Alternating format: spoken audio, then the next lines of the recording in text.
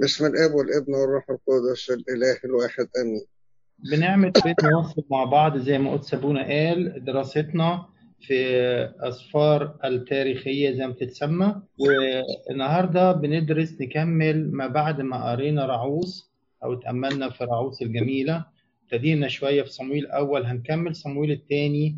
صموئيل الأول النص الثاني منه، ثم صموئيل الثاني. في رعوس اتفقنا على إن إحنا أخدنا الدراسة بشكل يمسنا كخدام أو كأعداد خدام، إن إحنا نفكر في نفسينا كيف كان هؤلاء الخدام في الكتاب المقدس. فأخذنا عن نعمة كلمة نحاول نلزقها في دماغنا: لسان العطر. نعمة لسان العطر. ثم رعوس الجميلة، وهذا اسمها ومسماها: جميلة بالتواضع، جميلة بالمحبة، جميلة في الخدمة الباذلة.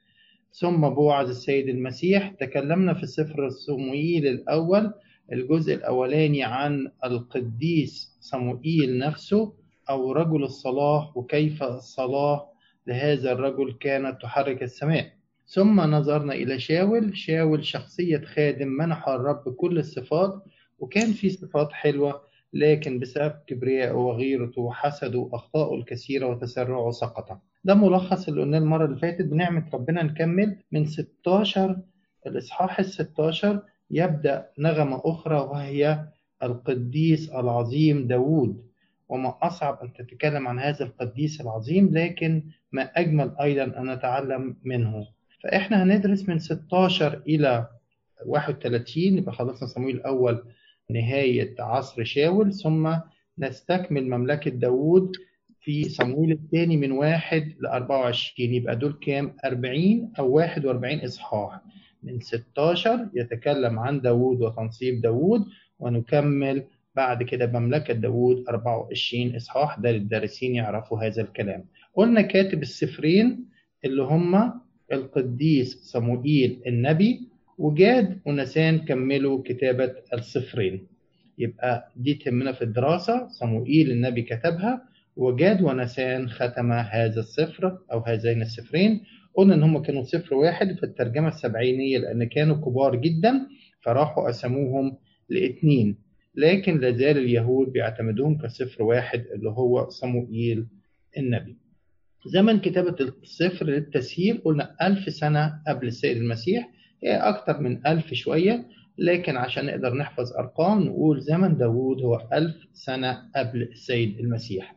إحنا هنركز قوي كخدام على شخصية داوود ونستسقي منها رحيق جميل كيف كتب عنه في الكتاب المقدس: وجدت داوود بن يسى رجل حسب قلبي. الآية الجميلة دي قالها القديس العظيم بولس الرسول حينما كان ينشر المسيحية.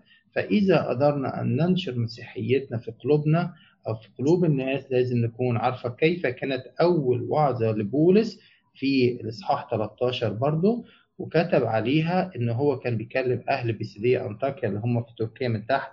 وأول ما ابتدى يتكلم قال لهم عن قصة داود، فكتب الآية المشهورة: وجدت داود بن يسى رجلا حسب قلبي. الأجمل بقى إيه كخدام اللي إحنا نكمل الآية ونقول يصنع مشيئتي. فإذا كنا خدام نشوف كيف كان قلب داود في دراستنا النهاردة، وبالتالي هنعرف إزاي نصنع مشيئة ربنا. يا ريت ربنا يديني نعمة إن أنا أتعلم وإخواتي معايا إن إحنا نعرف كيف كان هذا القلب الذي صنعه الرب ليصنع مشيئته كما أراد وكما يريد مننا كخدام. الآية دي أصلها موجودة في صموئيل الأول، لما كان صموئيل نفسه زعلان جدا على شاول وعلى خسارته لشاول، فربنا قال له: قد انتخب الرب لنفسه رجلا حسب قلبه، اللي هو صموئيل. نبدأ في صموئيل باختصار شديد، نقول بيحكوا عن إيه الإصحاحات، نمرهم مرور الكرام. الإصحاح 16 مسح داوود ملك، وعارفين القصة الجميلة، ونتذكر منها نقطة تهمنا جدا كخدام: لأنه ليس كما ينظر إنسان، لأن الإنسان ينظر إلى العينين أما الرب فينظر إلى القلب. موضوعنا النهاردة قلب داوود. عايزين نوصل للقمم العالية في الخدام اللي هو الخادم العظيم داوود، قلب داوود الذي نظر الرب إلى قلبه. وربنا يديكم نعمة تكون قلوبنا كلها زيه. الإصحاح 17 داوود يبدأ جمال خدمته بانتصاره على شاول على آسف جليات الجبار، ويقول ليس بسيف ورمح لكن باسم رب الجنود. إصحاح 18 و19 هنشوف غيرة داوود شاور من داوود، ودي ما أخطرها في الخدمة، إن أشوف خادم بيتكلم حلو أو خادم تفوق أو تميز أبتدي يجيب لي غيرة. يا جماعة نحن خدام لازم نفكر دايما فكر بولس في كورنثوس الأولى، بيقول ماذا بولس وماذا بولس، واحد بيزرع وواحد بيسقط. اوعى الغيرة ضيعت شاول، اوعى نغير من خادم معانا. غيرة شاول لدرجة انه حاول يوقعه في شرك، وان هو يجوزه بنته بان هو يجيب غلف او يقتل 100 فلسطيني، ولكن بنعمة ربنا اداله نعمة ربنا وقتل 100 فلسطيني وجاب غلفهم لشاول وزوجه ميكال. ده 18 و19. هنشوف وسط هذا الكلام محبة داوود ليونسان ومحبة يونسان لداوود، وهنشوف احنا بندرس دلوقتي قد ايه يونسان محبوب الى الكل كرجل الله. من 21 ل 26 هنلاقي مطاردة كبيرة جدا شاول ورا داوود، وتبدأ بأنه يهرب طبعا لرجل الله، لأن تعلم داوود أن يهرب إلى الله في ضيقاته. ده اللي هنقراها جدا في مزاميره ونستمتع بيها دلوقتي، لأن قدس أبونا بيقول قال لي حاول تضبط المزامير، وأنا حاولت بقدر إمكاني لكن ما أصعب هذه النقطة. لكن فعلا هنلاقي دايما هو بيهرب إلى الله بالمزامير وبرجوع إلى الله. فراح للرامة صموئيل يستنجد بيه، وبعد كده ابتدى يهرب من مكان لآخر، وكان ربنا بينقذه بطرق غريبة جدا. يدخل في مغارة ويعمي الجنود بتاع شاول اللي دخلوا وراه المغارة ويناموا جوه المغارة، وهو يقطع جزء من توب شاول. هنشوف الكلام ده هو. ومرة تانية يعدي الجبل والناس نايمين جدا حراس شاول، وياخد الكوز والسيف بتاعه. ربنا كان بينقذه. مرة يحيطوا بالجبل وربنا ينقذه. هنلاقي ايد ربنا عمالة تنقذه، ولكن كإنسان يضعف يهرب إلى ديار الفلسطينيين. وكان الضعف من داود الذي علم أن الرب كان معه، لكن كإنسان يضعف. ودي تعلمنا أن احنا كمان من يأسس كان داود يضعف ماذا أنا أفعل. 28 اتكلمنا عليها آخر أخطاء شاول، يستشير الجان ويسقط بعدها بأنه يقتل هو وابنه. في 29 و30 في قضية صعبة قوي. داود لما يبتدي يخطئ ويهرب في السنين، خطية تجر خطية، يكذب عليه يقول له أنا بحارب معاك، بحارب اليهود، ياخده معاه عشان يحارب اليهود. الكذبة تكبر، لكن ربنا ينقذه ويرجعه ما يحاربش اليهود. فيؤدي ذلك نرجع يجد ان ربنا عمل له عقاب كان صعب. هنشوف العقاب الصعب ده دلوقتي. الاصحاحات تنتهي في 31 موت شاول، وشاول لما بيلاقي نفسه يموت بيرمي نفسه على سيفه ويقع عليه ويموت، ويونسان معاه. وهذه كانت نهاية خطية شاول الصعبة. يبقى الاصحاحات 1 ل 24 ملك داوود. نيجي من 1 أول حاجة داوود يبدأ برثاء شاول ويونسان، لأن ده قلب داوود اللي هنتكلم عليه. من 2 ل5 يثبت مملكته بحروب، الأول مع بني شاول اللي حاولوا يستمروا في الحكم، ثم حروب مع الفلسطينيين، ولكن كان الرب معه. هنشوفها واحنا بندرس. بعد كده أول حاجة يفكر فيها دخول تابوت العهد أو دخول ربنا في الحياة، ويرجع داوود العهد ويرقص قدامه في 6 و7. ثم يطلب أن يعمل بيت لربنا، لكن ربنا يقول له أنا جبتك من مربط الغنم وأنت إيدك ملوثة بالدماء. وطيب خاطره بعد كده ويقول له أنا هخلي ابنك يبني الهيكل.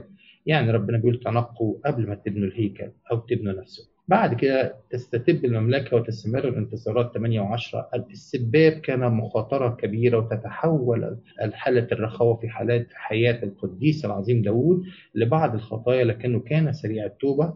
قضية بتشبع، هو تزوج امرأة أوريا الحسي لما كان في الحرب وشافها جميلة، لأنه كان في حالة تراخي وزنى معاها، والخطية لها تبعات عظيمة. امنون ابنه يخطئ ويخطئ خطية عظيمة ويزني مع بنته سمار، امنون ابن داود. ثم ابشالوم يقتله، وتقوم بعد كده النار المشاكل في بيت داود التي زرعها بخطيته العظيمة، وإن كان الرب اللي رفعها لكن كان ليها عقبات. بعد كده في الإصحاح 14 ل 19 ابشالوم يبتدي يتسلل إلى الحكم، ويحاول بعد كده ياخد مملكة من أبوه، لكن إيد ربنا تنقذ المملكة وترجعها لداود. معونة بعض الناس زي واحد اسمه صبية كان عبد للميفوبوش، هنشوفها. سب شمعي واحد من عيلة شاول لداود ويقول له أنت ابن الشيطان، أنت ده عقاب ربنا.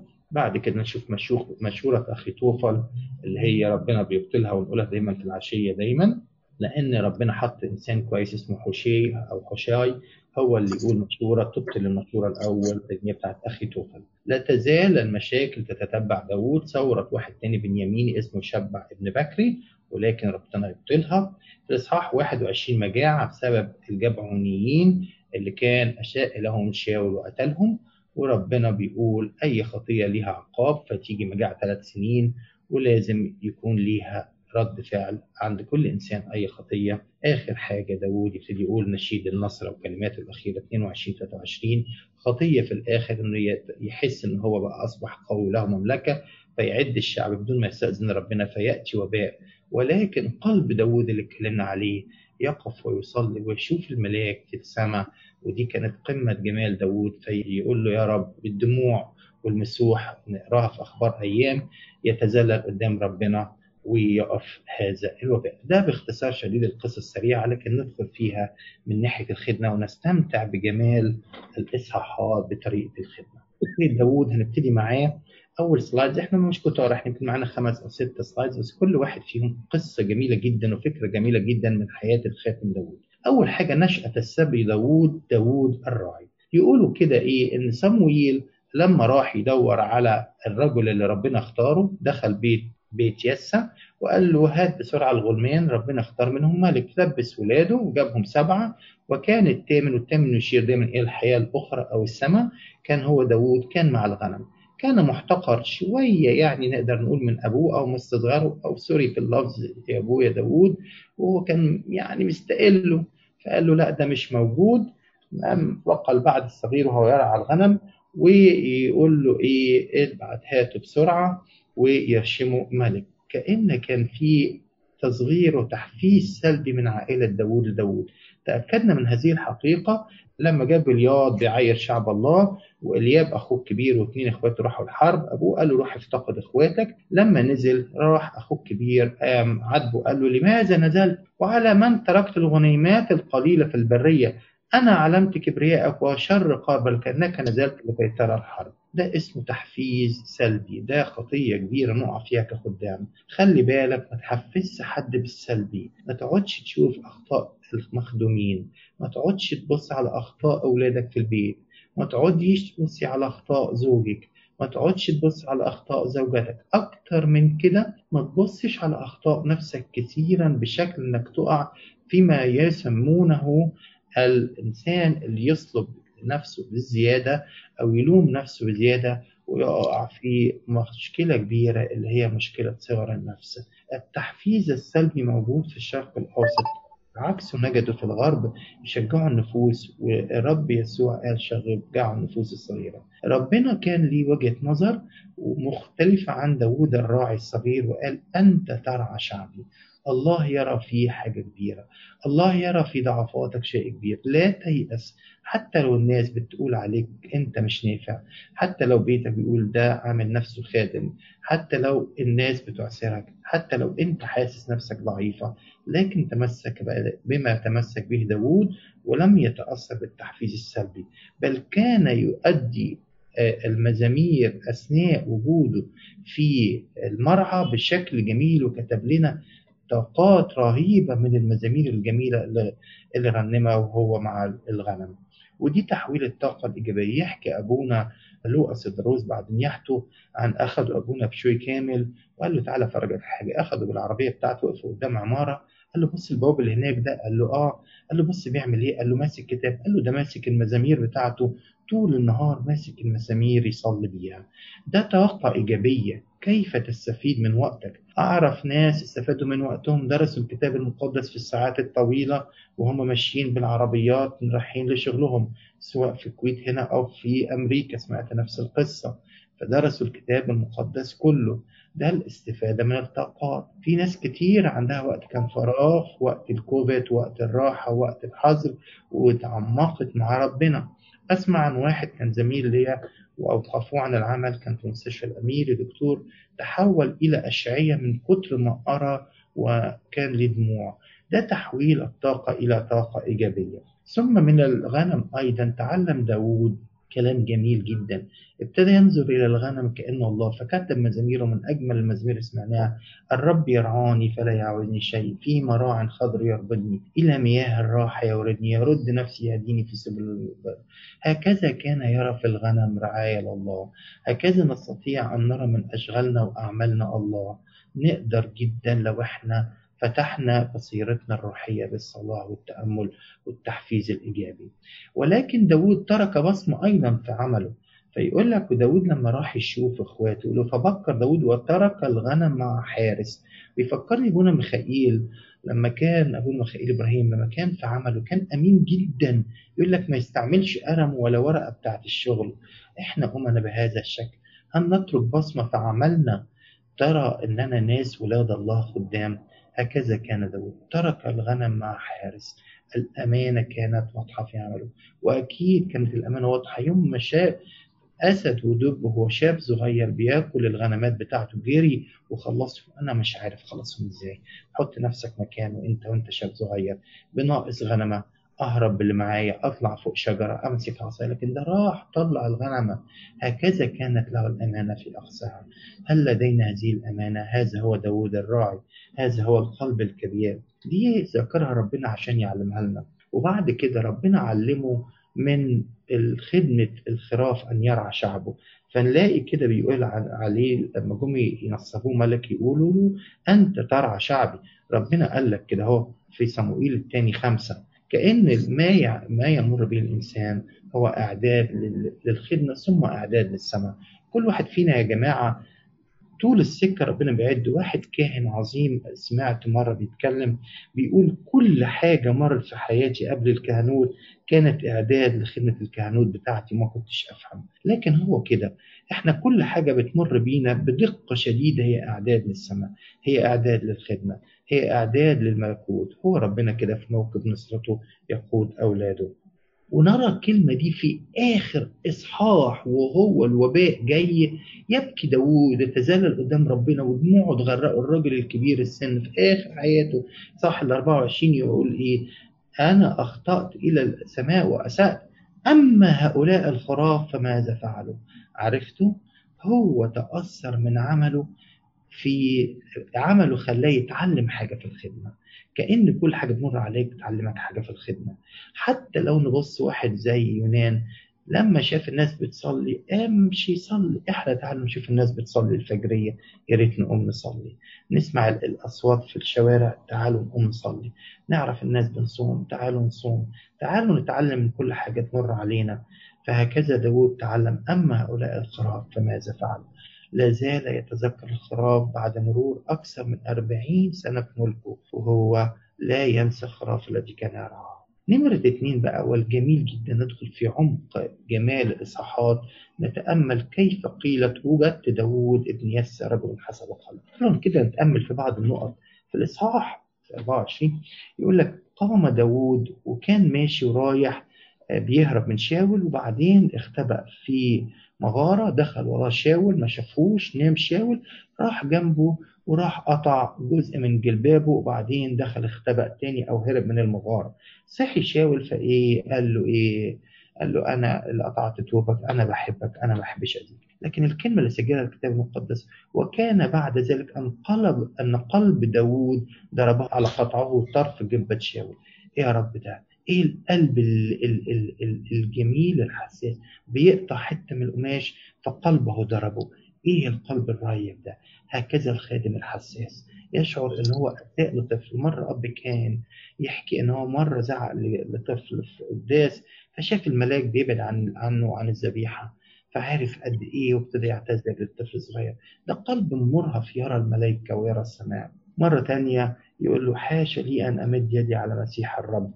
ورفض برضه ان يقتل شاول في المره الثانيه لما لقاه نايم، بس اخذ الكوز والرمح. قد كده قلب رقيق. المره الثالثه ضرب داود قلبه، لقيناها برضه في تاني في اخر اصحاح لما عد الشعب. قبل ما يحصل اي ضربه على الشعب هو نفسه حس، كان بيحس بالخطيه. للاسف الزمن ده يقول تقال عليه يشربون الاسم كالماء. الناس ما بتحسش بخطاياها. انا فاكر كان زمان لما تشوف مشهد في فيلم وحش يقولوا يا مشهد في فيلم وحش. الان الانترنت خلى العيون تشرب الاسم كالماء. فين قلب داود؟ فين عين داود؟ فين احاسيس داود التي يشعر باصغر شيء لحد اخر لحظه في حياته؟ يقول ضرب داود قلبه بعدما عد الشعب. ده عد الشعب، ده ما شتمش، ده ما قتلش، لكن قد كده قلبه جميل ورهيف. اتنين، قلب متضع جدا. دي مش هتصدقوني، قلت لكم كان قلبها عجيب. يتضع امام الله اولا. نراه يرقص امام تابوت العهد. لما رجع تابوت العهد في الصحاح السادس والسابع، ويرقص فرقص ويتنطط من داود، هو ملك عظيم. وبعدين تيجي ميكال تقول له ايه ده، ازاي ترقص وانت ملك؟ قال الكلمة الشهيرة اللي قالها: انما الرب الذي اختارني دون ابيك ودون كل بيته ليقيمني رئيسا، فلعبت امام الرب واني اتظاهر دون ذلك. انا ممكن اصغر اكتر من كده كمان قدام ربنا، اما عند الاماء فاني اتمجد. عايز يقول انا اتصاغر جدا. امتى نتضع امام الله؟ امتى زي ما داود راح قال له انا جبتك من ورا مربط الغنم، عايز تبني لي بيت ازاي؟ كان بيختبر ربنا. فاتضع داود قال له انت تعرف. وكانت صلاه داود في صح 12 يقول له انا يا رب عارف نفسي وعارف منين جيت وانا قد ايه ضعيف. شفنا المراه اللي ربنا قال لها ليس ان ياكل خبز البنين ويعطى للكلاب، كانت برضو إنسانة عظيمة في الإيمان والاتضاع. قالت له أيضا الكلاب تأكل من فتية الساقط على المائدة. إمتى الاتضاع يسكن قلبنا؟ إمتى ما نحسش بذاتنا؟ إمتى ما نتخانقش؟ إمتى نحتمل؟ إمتى نتحول إلى هذا القلب المتضع العظيم؟ كان متضع أمام شاول. مرة يقول له لمن مع وراء من خرج ملك إسرائيل؟ وراء من أنت مطارد؟ وراء كلب ميت؟ وراء برغوت واحد. كلمة كلب ذكرت قليلة جدا في الكتاب المقدس، وكانت منتهى النجاسة عند اليهود، لكن قد كده كان بيحس ان هو صغير النفس، او اسف متضع. كان متضع جدا. الكلمة برغوت واحد دي قالها مرة تانية لما أخذ منه الكوز: أمام من خرجت من برغوت؟ يا رب علمني اتضاع داود لأعرف كيف أعيش بهذا القلب. النقطة الرابعة عليه قلب متسامح جدا. مرة الناس راح خرج وكذب وعمل خطية كبيرة مع الفلسطينيين، وقعد يقول أنا بحبكم وبكره إسرائيل، قالوا تعالى حارب معانا. زعل ربنا جدا. فجاء العماليق وأسروا مراته وعياله أثناء ما كان في الحرب. رجع لقى بلده محروقة، فحاولوا يرجموه، أو كانوا عاوزين يرجموه. الجنود اللي كانوا معاه كانوا زعلانين جدا إن البلد اتحرقت والنساء سبيت، فكانوا عايزين يرجموه. استشار ربنا وتاب ورجع لربنا. ولما رجع لربنا، ربنا اداله نصرة ورجع مراته وعياله ومراته وعيال الجنود اللي كانوا معاه 600.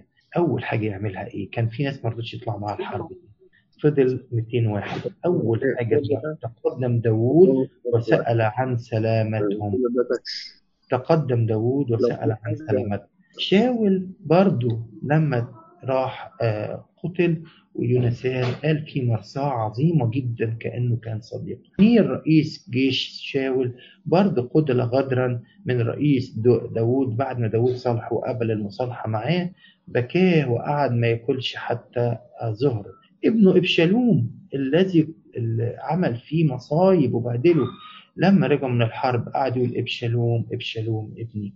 وكان مع شمعي بن جيرة الذي حاول أن يشتمه أو شتمه وهو بيهرب من إبشالوم، فقال لهم اتركوه. كان بيقول إن هو بليعال، كان بيقول عليه أنت مفتري، بيقول له أنت ابن شيطان، بيقول على داود كلام وحش جدا. فالجند قالوا له هذا الرجل يصيب مسيح رب، قال لهم اتركوه ربنا سمح له.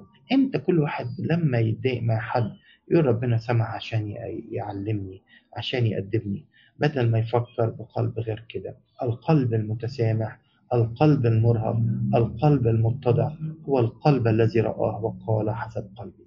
4 نقط. إيه النقطة الخامسة وأجمل وأروع نقطة عند داود؟ قلب سريع التوبة. كام واحد فينا بيخطي فبيحس بالخطية بسرعة؟ كام واحد بيتضايق لما يزعق لطفل؟ كام واحد بيبكي لما بيعمل خطية؟ كام واحد بيسجد لما بيبص نظرة وحشة؟ كم واحد فينا بيفوق في نفس اليوم بالليل ويصلي وياخد فراشه زي داود؟ تعالوا نبص مع بعض. لما نجا من ملك جد ده كان ملك قال أهرب عنده، لما أخذ السيف بتاع جلياد من عند الكاهن ودخل مدينة جد، قال ده ملك من ملوك فلسطين، قال أهرب عنده.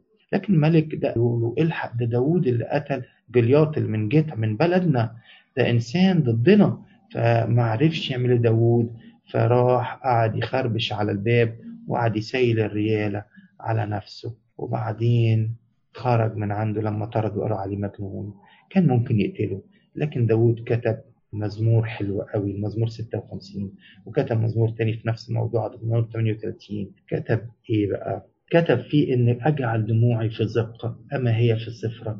شاف نفسه عمال يذرف دموع لأنه كذب وراح لجأ للناس التانيين. في مشكلته مع الناس اللي سبيوا، لما قلت له أسرته سبيوا، قلت لكم في الإصحاح 30 اتسبى أسرته واتسبى مراته أخي نوعم وأبيجايل، وأولاده سبيوا، وأولاد العساكر اللي معاه سبيوا لما هو كان في الحرب مع الفلسطينيين، لأنه كذب على الفلسطينيين. قال لهم أنا كنت بحارب اليهود، وما كانش بيحارب اليهود، كان بيحارب عماليق، كان بيكذب وكان تمادى في الخطية. فرجع لقى إن ربنا سبب إن خطيته أدت إلى سبي مراته وأولاده. فيقول لك بكى بكاء لم تبق له قوة للبكاء هو والناس اللي معاه. فين فينا عند حد بيبكي البكاء ده؟ وبعدين بعد كده مش بكى وسكت، مش بكى ونام. أما داود فتشدد بالرب إلهه، يرجع لربنا. فقضية بتشبع، كلنا عارفين المزمور الرائع، بس المزمور ده مش زي ما احنا بنصليه يا جماعة، ده بيصليه بطريقة رهيبة. ارحمني يا الله كعظيم رحمتك. أشعر بيه طلع صرخة من قلبه، من عمقه، حسب كثرة رأفتك أمحو معصية، اغسلني كثيرا من اسمي، من خطيتي طهرني. ايه العمق ده؟ ده كان بيصرخ من قلبه. علشان كده رب قال له نقلت عنك خطيتك. كان برضه في قضية التعداد، قلت لكم لما عد الشعب انه شاف انه رجع للرب وضرب قلبه زي ما قلت لكم، فبسط الملاك يده وكان بيهلك الناس زي ما هو طلب. قال له تقع في ايد ربنا ويجي وباء، ولا تقع في ايد الاعداء، ولا تقع في ايد المجاعة 7 سنين؟ فقال له اقع في ايد الرب اسهل حاجة. فجاء الملاك والوباء وانتشر الوباء وقتل عدد كبير من الشعب.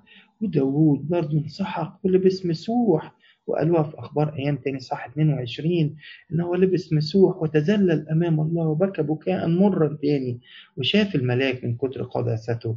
فاترفع الرب قال له كفاية يا رب، مال الغنمات أنا اللي أخطأت، مال الخراف لا تكن يدك عليهم بل علي وعلى بيتي. لكن ربنا وقف الوباء واختار المكان ده ليكون فيه هيكل أورشليم. أين داود في عصرنا الآن في وسط ال5 بليون الموجود على ظهر الأرض، اللي يشوف ملاك اللي بيعمل وباء الكورونا ويوقفه؟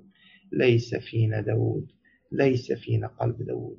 عايزة عمق كتير، عايزة صلوات، عايزة نصل لقمة هذا الجبل العظيم داود. قلب حساس سريع بالتوبة. نفسنا نصل إلى سفح الجبل بتاع داود مش قمته. قلب حساس، قلب أوقف الوباء. أين داود في عصر فيه وباء الآن 7 و8 أشهر؟ نتكلم كتير لكن ما بنصليش كتير، ما فيش دموع، مش شايفين الملاك. قلب تنقى بالضيقات. عرف داود أن الضيقات تأتي بسبب الخطية. كل خطية عملها داود كان قدامها عقاب. ونعرف يا خدام كل خطية تعملها حتى لو ربنا سمح بأنه يرفع الخطية زي ما قالوا خطيتك رفعت عنك لكن وراها عقاب. لما كذب على الكاهن وقال له أنا رايح أعمل عملية كده لصالح شاول، وأخذ سيف وراح عند كاهن نوب، وبعد كده راح عند ملك جد زي ما قلت لكم. الملك جد كان عايز يقتله فتظاهر غير عقله وتظاهر بالجنون. يا أهينت كرامته لأنه كذب على الكاهن، وهو راح التجأ إلى الأعداء أو الوثنيين، فقالوا عليه هل ترون مجنونا؟ أهينت يا داود التي أصبحت. شفت بقى فيك حاجة وحشة إزاي؟ الخطية تترك لك شيء يهين كرامتك. نبعد عن الخطية فلا تهان كرامتنا. لكن الذي مع الله يبقى متشامخ. انظروا لوجه البابا شنودة، كان في الشامخ جبل قدام السادات. انظروا إلى وجه البابا كيرلس، كان جبل شامخ قدام الرؤساء. هكذا من يكون مع الله، وهكذا من يطع في صاب الناس تقول عليه إنه هو مجنون. لما خطأ خطية تانية قلت لكم عليها ولسه حكيها لكم بتاع فلسطين، سبي نساء وحرقت مدينته. لما زنى مع بتشبع، شوفوا الخطايا، قال له رفعت عنك خطيتك، لا تذكر له في السماء لكن في عقاب أرض. شوفوا كم عقاب. فمات ولده وزنى بكره مع بنته يا ربي، وقتل بكره أمنون، وطرده سيف ابنه إبشالوم، وزنى ابنه إبشالوم مع السرايا، وزنى ابنه سليمان، وصارت الزنا في نسله. يا رب ارحمنا. الخطايا اللي أنا بعملها النهاردة وبستمتع بيها، قد تسري في أولادي. ربنا يرحمنا ونعرف إن العرف داود إن الخطية تؤدي إلى عقاب في حياتي، ومع ذلك كان داود قوي بالرجاء والتوبة يعود بقوة. تكاسل فكانت كل هذه العقوبات بتقول الله رحيم جدا ولكنه عادل جدا. جاءت المجاعة في أيام داود رغم أنه هو صلى وضربه قلبه، لكن برضه كان مجاعة. الوباء القاتل لما عمل الدعداد. في قصة غريبة مذكورة في صح 21 بعد موت شاول بفترة حصلت مجاعة، فربنا قال له، فراح داود رفع قلبه قال له إيه يا رب حكاية المجاعة؟ فربنا أجاب عليه وقال له إيه؟ قال له المجاعة على إسرائيل دي بسبب، فقال الرب هو لأجل شاول لأجل بيت الدماء الذي قطع الجبعونيين. الجبعونيين لو تعرفوا الحدوثة حكاها لنا الدكتور تامر بسرعة، إن هم ضحكوا على يشوع وقالوا له احنا جايين بلد بعيده ما تقتلناش، وكانوا بيضحكوا عليهم هم قريبين منه، فوعدهم انه ما يقتلش حد منهم وعاش في وسطهم. لما جاء شاول ما كانش بيثق او بينفذ عهود الله وقتل الجبعونيين وقتل منهم ناس كتير، فربنا زعل لان احنا لازم نفي العهود. وجاءت العقاب ايام داود. الخطيه ليها اثر عاجلا او اجلا. ما تفتكرش يا رب خطيتك يا انسان، كل واحد يلحق يتوب ولا يفكر يا رب خطيته. فجاء الوباء الجوع في ايام شاول في ايام داود، وراحوا الجبعانيين ربنا قال له روح شوفهم عايزين ايه. قال له عايزين ولاد 7 من اولاد شاول، وفعلا حصل وصلب 7 من اولاد شاول في قضيه تثار كثيرا في التاريخ. ولكن بعد كده جمعوا عظامهم وعظام شاول ودفنهم بإكرام داود. ولكن وقفت المجاعة. كان له ضعفات ولكن له كان قلب سريع بالتوبة. وبالتالي آخر نقطة بقى، كان قلب داود مرتبط بأبيه الروحي. هرب داود أول ما هرب راح لفين؟ راح إلى صموئيل في الرامة. لما راح أولاده ونساء وصبي راح لداود لأبي سار الكان وقال له قدم الأفود، فقدم له الأفود فسأل ربنا. لما أخطأ في خطية بتشبع راح لنسان وقال له أخطأت، فقال نسان لداود أيضا نخلف عنك خطيتك. ولما أخطأ في التعداد راح لجاد.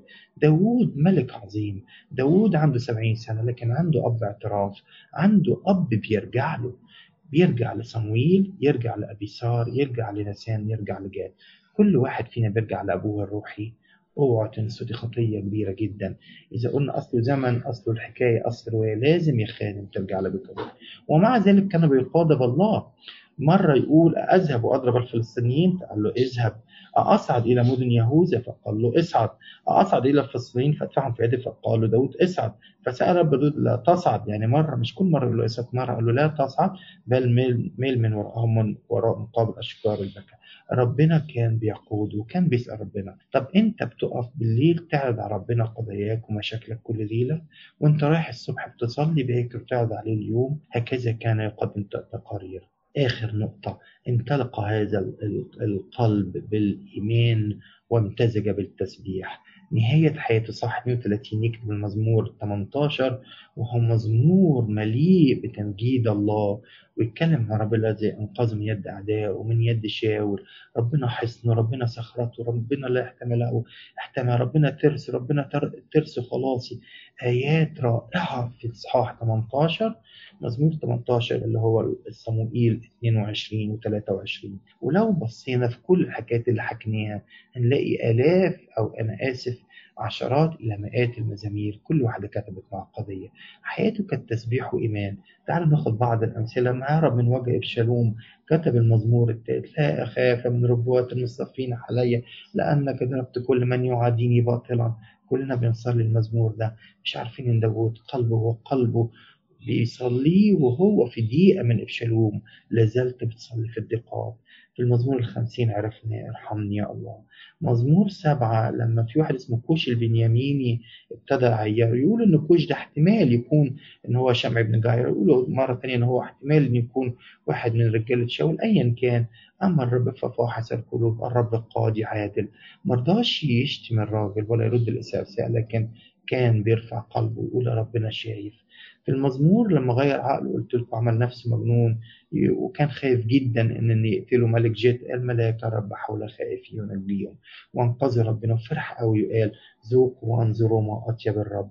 المزمور 52 يقول عن دواغ الأدومي اللي كشف إن هو هياخد سيف جليات لما أخده من الكاهن، وراح قال لشاور يقول كده مزمور لماذا تفتخر بالشر لسانك بغش يختار مفاسد.